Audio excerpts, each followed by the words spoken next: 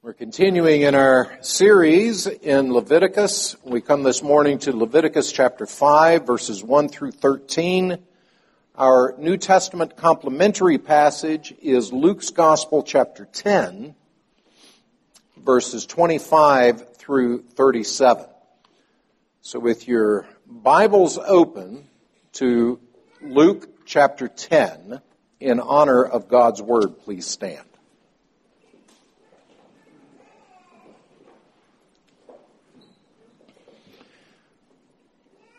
Luke chapter 10, beginning in verse 25, hear God's word. And behold, a lawyer stood up to put him to the test, saying, Teacher, what shall I do to inherit eternal life? He said to him, What is written in the law? How do you read it?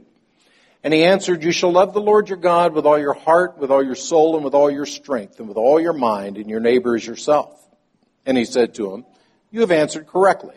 Do this, and you will live. But he, desiring to justify himself, said to Jesus, And who is my neighbor? Jesus replied, A man was going down from Jerusalem to Jericho, and he fell among robbers who stripped him and beat him and departed, leaving him half dead. Now by chance a priest was going down that road, and when he saw him, he passed by on the other side. So likewise a Levite, when he came to the place and saw him, passed by on the other side. But a Samaritan, as he journeyed, came to where he was, and when he saw him, he had compassion. He went to him and bound up his wounds, pouring on oil and wine. Then he set him on his own animal and brought him to an inn and took care of him. The next day he took out 2 denarii and gave them to the innkeeper, saying, Take care of him, and whatever more you spend, I will repay you when I come back. Which of these do you think proved to be a neighbor to the man who fell among the robbers? He said, The one who showed him mercy. And Jesus said to him, You go and do likewise. Thus far in the reading of God's Word, please turn to Leviticus chapter 5, continuing in the reading of God's Word. Beginning in verse 1. If anyone sins in that he hears a public adjuration to testify, and though he is a witness, whether he has seen or come to know the matter, yet he does not speak, he shall bear his iniquity. Or if anyone touches an unclean thing, whether a carcass of an unclean wild animal, or a carcass of unclean livestock, or a carcass of unclean swarming things, and it is hidden from him, and he has become unclean, and he realizes his guilt, or if he touches human uncleanness, of whatever sort the uncleanness may be with which one becomes unclean, and it is hidden from him, when he comes to know it and realizes his guilt, or if anyone utters with his lips a rash oath to do evil or to do good, any sort of rash oath that people swear, and it is hidden from him, when he comes to know it and he realizes his guilt in any of these, when he realizes his guilt in any of these and confesses the sin he has committed, he shall bring to the Lord as his compensation for the sin that he has committed a female from the flock, a lamb or a goat for a sin offering, and the priest shall make atonement for his sin. But if he cannot afford a lamb, then he shall bring to the Lord as his compensation for the sin that he has committed 2 turtle doves or 2 pigeons, one for a sin offering and the other for a burnt offering. He shall bring them to the priest, who shall offer first the one for the sin offering. He shall wring its head completely from its neck, but shall not sever it completely. And he shall sprinkle some of the blood of the sin offering on the side of the altar, while the rest of the blood shall be drained out at the base of the altar. It is a sin offering. Then he shall offer the second for a burnt offering, according to the rule. And the priest shall make atonement for him for the sin that he has committed, and he shall be forgiven. But if he cannot afford 2 turtle doves or 2 pigeons, then he shall bring as his offering for the sin that he has committed 1/10 of an ephah of fine flour for a sin offering. He shall put no oil on it, and shall put no frankincense on it, for it is a sin offering. And he shall bring it to the priest, and the priest shall take a handful of it as a memorial portion, and burn this on the altar on the Lord's food offerings. It is a sin offering. Then the priest shall make atonement for him for the sin which he has committed in any one of these things, and he shall be forgiven. And the remainder shall be for the priest, as in the grain offering. Thus far in the reading of God's word, let us pray. Father, as we have read, we come to the preaching and the hearing of your word. We pray that you would open our eyes, slay us in our pride and arrogance, indifference. Speak your servants hear. In Christ's name, amen. Please be seated.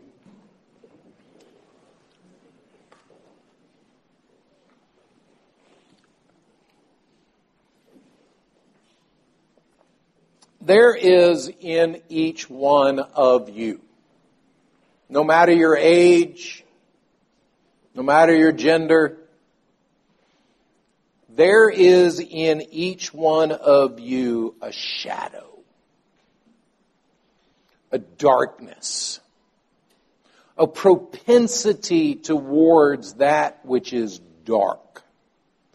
This shadow infects and poisons everything that we engage in.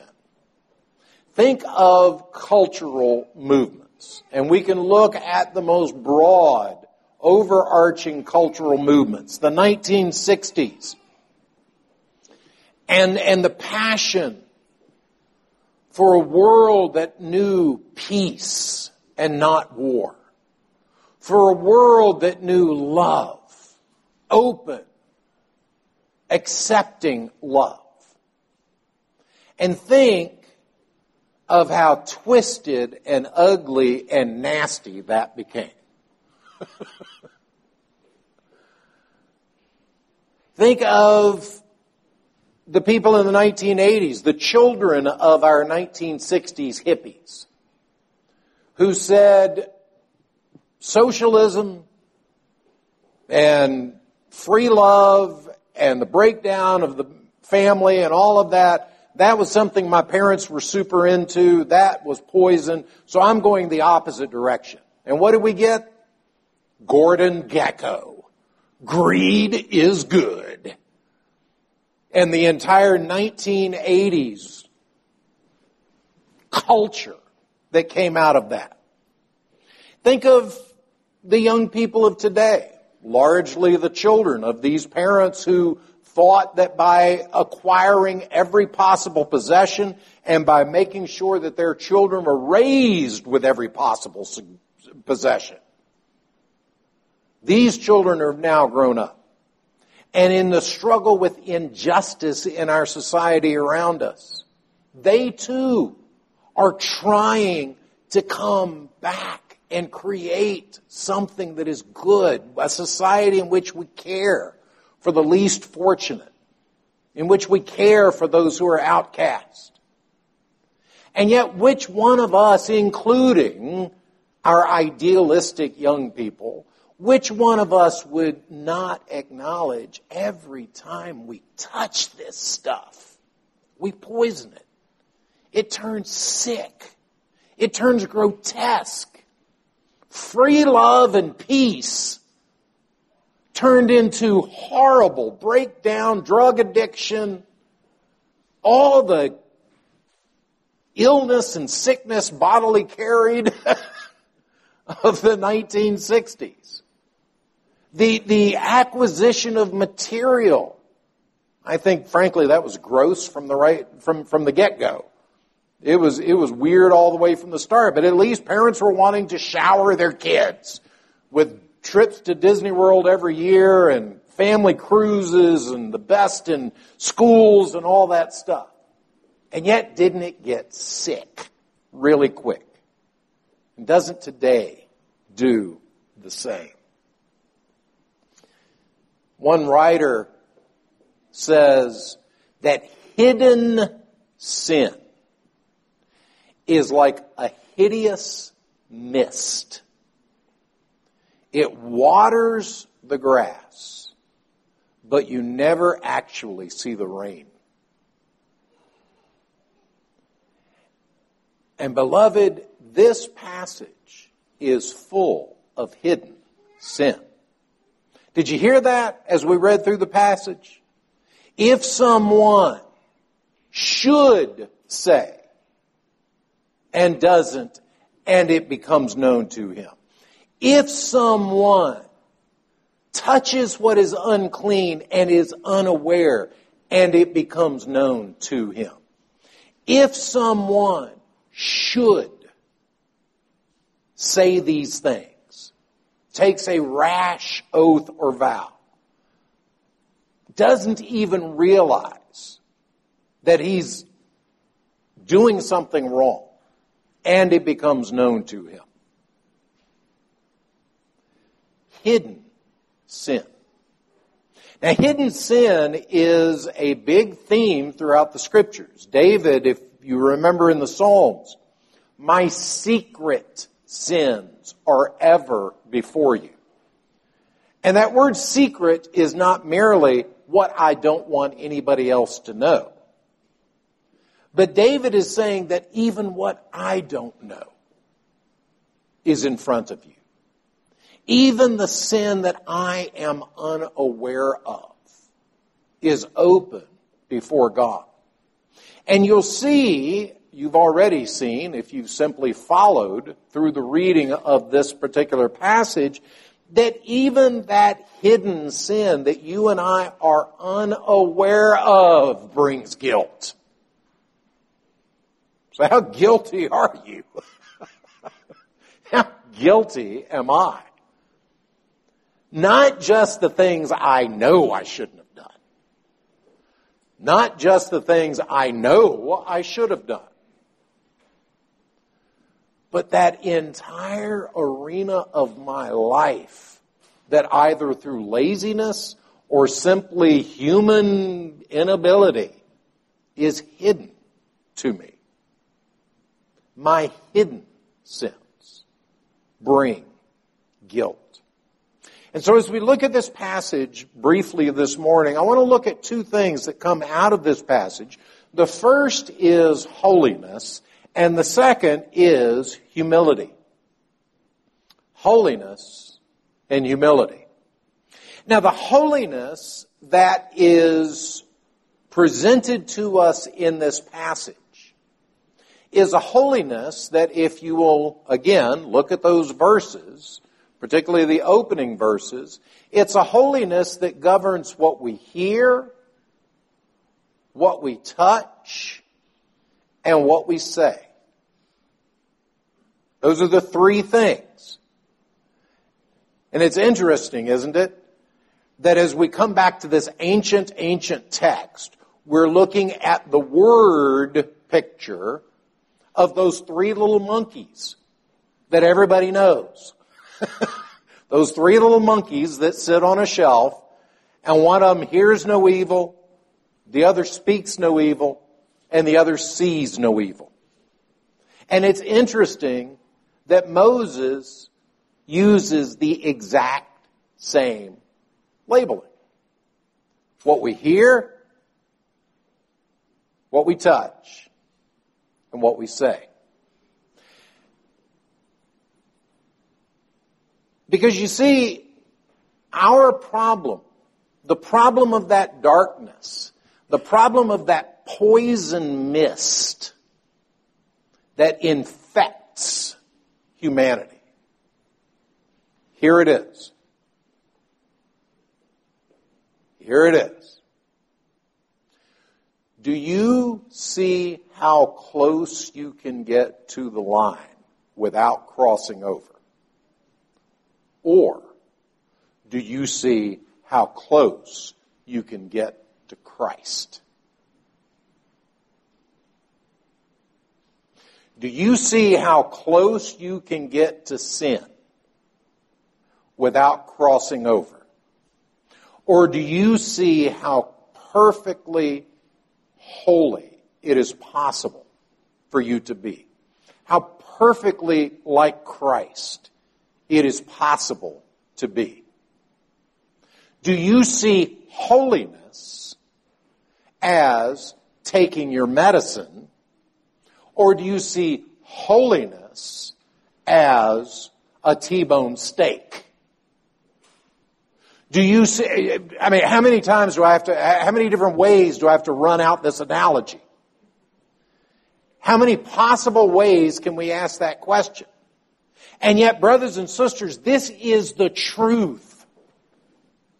That you and I are drawn to see holiness as something that is good for me, but I just as soon not do.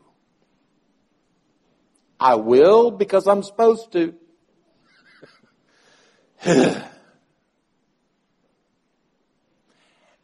And that mist poisons us. Let me give you just a real quick example. This is something that just 100% personally, as I've been meditating on this passage, been meditating on what's going on in Leviticus. Somebody last week asked a really good question after the service. All these sacrifices are for unintentional sin. Is there no sacrifice for intentional sin? And the answer is no, there's not. There is absolutely no sacrifice for a high-handed sin. Moses makes that clear in Numbers, chapter 16, I believe it is. But also we see the example of it in Joshua chapter 7. When Achan commits a very high-handed sin, Joshua tells Achan, bring glory to God and confess. And Achan does. He says, I have sinned. I have done this thing. Here it is. This is what I have done. So what should happen? Joshua should give Achan a big old hug and say, well, Achan, Jesus forgives. Thank you for coming clean. Achan is stoned to death. Achan confesses. Achan repents. And Achan committed high-handed sin. And they kill him at God's command. Now it's interesting, you fast forward to Psalm 51 and David's great psalm of repentance when he went into Bathsheba, when he tried to get Uriah killed, when Nathan confronted him. David's sin was absolutely high-handed. David absolutely not only knew that going after another man's wife was wrong, but then he tried to get the guy murdered. he was chock full of high-handed sin. And yet clearly there was atonement. There was forgiveness and reconciliation. What happens between Joshua 7 and Psalm 51? What happens between the establishment of the nation of Israel and its second king? What happens there? I honestly don't know. I don't know where the transition is. I don't know where we move from Joshua chapter 7 with no forgiveness for high-handed sin to Psalm 51 with God clearly forgiving and restoring someone who's committed high-handed sin. But I do know that in between those two, it became super obvious that God was going to wipe out every single man, woman, boy, and girl in Israel if we said there is no forgiveness for intentional sin. Israel would be depopulated. And beloved, so would you and me, members of the new Israel, members of the church of Jesus Christ. And the seed, the problem here is being unaware of this mist. I am someone who tries to be very well informed. I keep up on a lot of stuff, on current events. I keep up on reading. I keep up on a lot of different things. I try to make diligent use of the time that the Lord has given me each day. And it struck me as I was pondering this passage, as I was pondering this overarching message of Leviticus, it struck me that my keeping up with current events, what I call being informed, and I wonder how many of you are this way too. How many of you follow the news, go to the websites? I'm very intentional, try to get a broad range of informational input so that I'm not listening to one bias over and over again, yada, yada. But how much of that news and current events that I'm so passionate for and so obsessed with is really just toxic ugliness? I'll give you an example. I know exactly what's going on in Ukraine today. I know some Secret Service intelligence communities are saying, here's the strengths and here's the weaknesses and that sort of thing. I know exactly what's going on in Sudan right now. I know who has gone in to rescue their citizens and who has not. I know what's going on between the two warlords that are in combat over Khartoum. I know what's going on in a lot of different areas. But you know what I don't have a hot clue about? I don't have a hot clue how many people Tree of Life fed last week. Do you?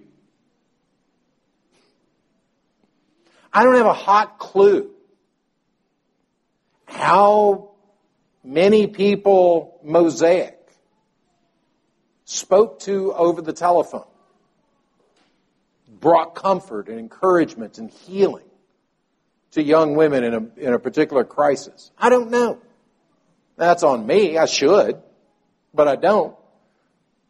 Because my idea of being well-informed, my idea of being on top of everything really is simply absorbing all the toxic information I possibly can. That's what news is. Nobody ever says, the dog down the street wagged his tail and obeyed his master today. That doesn't make the news. The dog down the street went Cujo on us and turned into a monster and chewed off the babysitter's face, makes the news. And so all I have to do is simply be natural. And I become absorbed with all of the poison. I become focused on all of it. Contrast that with how often do I intentionally turn my phone off. I'm not going to go to Facebook, Instagram, email, anything. I'm just going to sit quietly with my Bible and my God.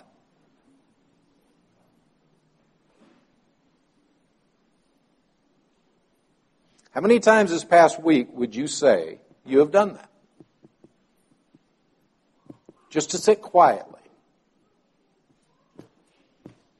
You know throughout the Scriptures that quietness, and meditation, all of these things are spiritual disciplines and graces. And yet, do we not allow ourselves to have mist-filled lives when we've got something so rich, when we've got something so precious that is right in our hands? And I think that goes to show how this darkness, how this mist can so infect our lives that we can truly be unaware of it. When you surrender yourself to that question, how close can I get to the line? How much of the poison can I take in without being poisoned? When you surrender to that question, you've lost. But when the question in your mind, when the question on your heart is, how holy is it possible for one little girl to be today? How holy is it possible for one young man to be today? How holy is it possible for one mother, one father, one daughter, one son, one neighbor, one spouse?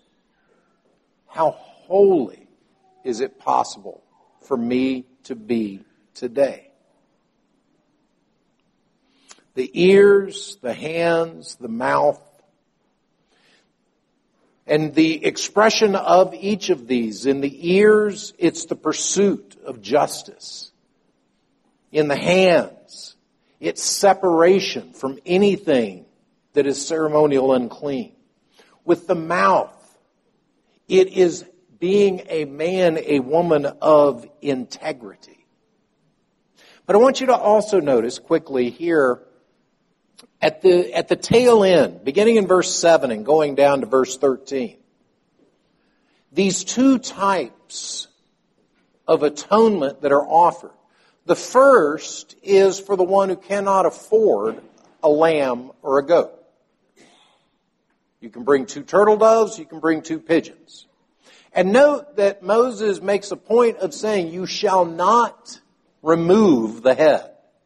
It's to be broken. The blood is to be splattered, but the head must remain intact. Now, whether this is intentional or not, I think it is a beautiful picture. And this is what Moses is doing throughout the Pentateuch. He's painting this intricate, elaborate word picture. Images are supposed to be coming to our minds. And the image here is of a turtle dove. Its head broken, flopping down on its white breast, with the blood on those feathers. Do you not see your Savior? Do you not see that picture there of this beautiful, pure, white, spotless bird? Dead. Dead for you, the one who would bring the sacrifice. You see also God's amazing mercy in that from the wealthiest Israelite all the way down to the person who literally could only afford 1/10 of an ephah of fine flour. You don't even have to be able to find a turtle dove. All can be forgiven. All can know that God is at peace with them. It's interesting, this 1/10 of an ephah is the amount we've already seen that God provided on a daily basis with the manna in the wilderness. That was the amount. 1 day's sustenance. So even for the Lazarus, you remember the beggar who reclined in Abraham's bosom, even for the widow who only has 2 mites, even for that, God is concerned that they know peace and forgiveness. Holiness is something that he calls every single one of us to. And then, secondly, quickly, I want you to look at this humiliation.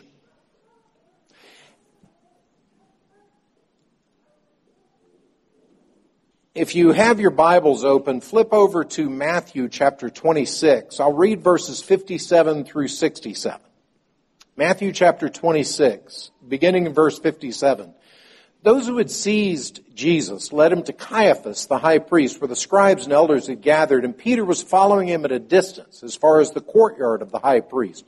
And going inside, he sat with the guards to see the end.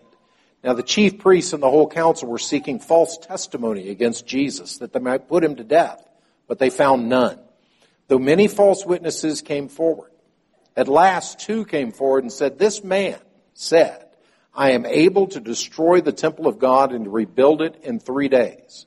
And the high priest stood up and said, "Have you no answer to make? What is it that these men testify against you?" But Jesus remained silent. And the high priest said to him, "I adjure you by the living God. Tell us if you are the Christ, the Son of God." Jesus said to him, "You have said so. But I tell you, from now on you will see the Son of Man seated at the right hand of power and coming on the clouds of heaven." Then the high priest tore his robes and said, "He has uttered blasphemy. What further witnesses do we need? We have now heard his blasphemy. What is your judgment?" They answered, "He deserves death." Then they spit in his face and struck him, and some slapped him, saying, "Prophesy to us, you Christ. Who is it that struck you?" The deepest moment of your Jesus' humiliation. The moment at which he was spit upon, he was mocked for his very claim of divinity, the moment of Jesus Christ's deepest humiliation, he was obeying Leviticus chapter 5 and verse 1. If anyone sins in that he hears a public adjuration to testify, and though he is a witness, whether he is seen or come to know the matter, yet does not speak, he shall bear his iniquity. Jesus Christ, even here, Leviticus chapter 5 and verse 1, was obedient, fulfilled the law, fulfilled it down to literally its jot and its tittle, the tiniest observations. When you think of all the things that you were required to do to be holy, did Leviticus chapter 5 and verse 1 pop up on your to-do list? It didn't on mine. I don't think I've ever had someone adjure me to publicly testify to a truth that would save an innocent person. And yet here, Jesus Christ, even at his greatest humiliation, obeys the law. In his answer, he points upward. He points to the throne of God. He says, "You will see me seated at the right hand of power." He points us upward to God, and he declares himself to be the judge of all the earth. Moses says, when he has seen or come to know the matter, he does not speak. Jesus spoke. Jesus spoke. He obeyed Leviticus chapter 5 and verse 1, and he said, "I am God. I am the Son of Man." Even here, in this most minute detail of the law, we see a perfect righteousness. So, brothers and sisters,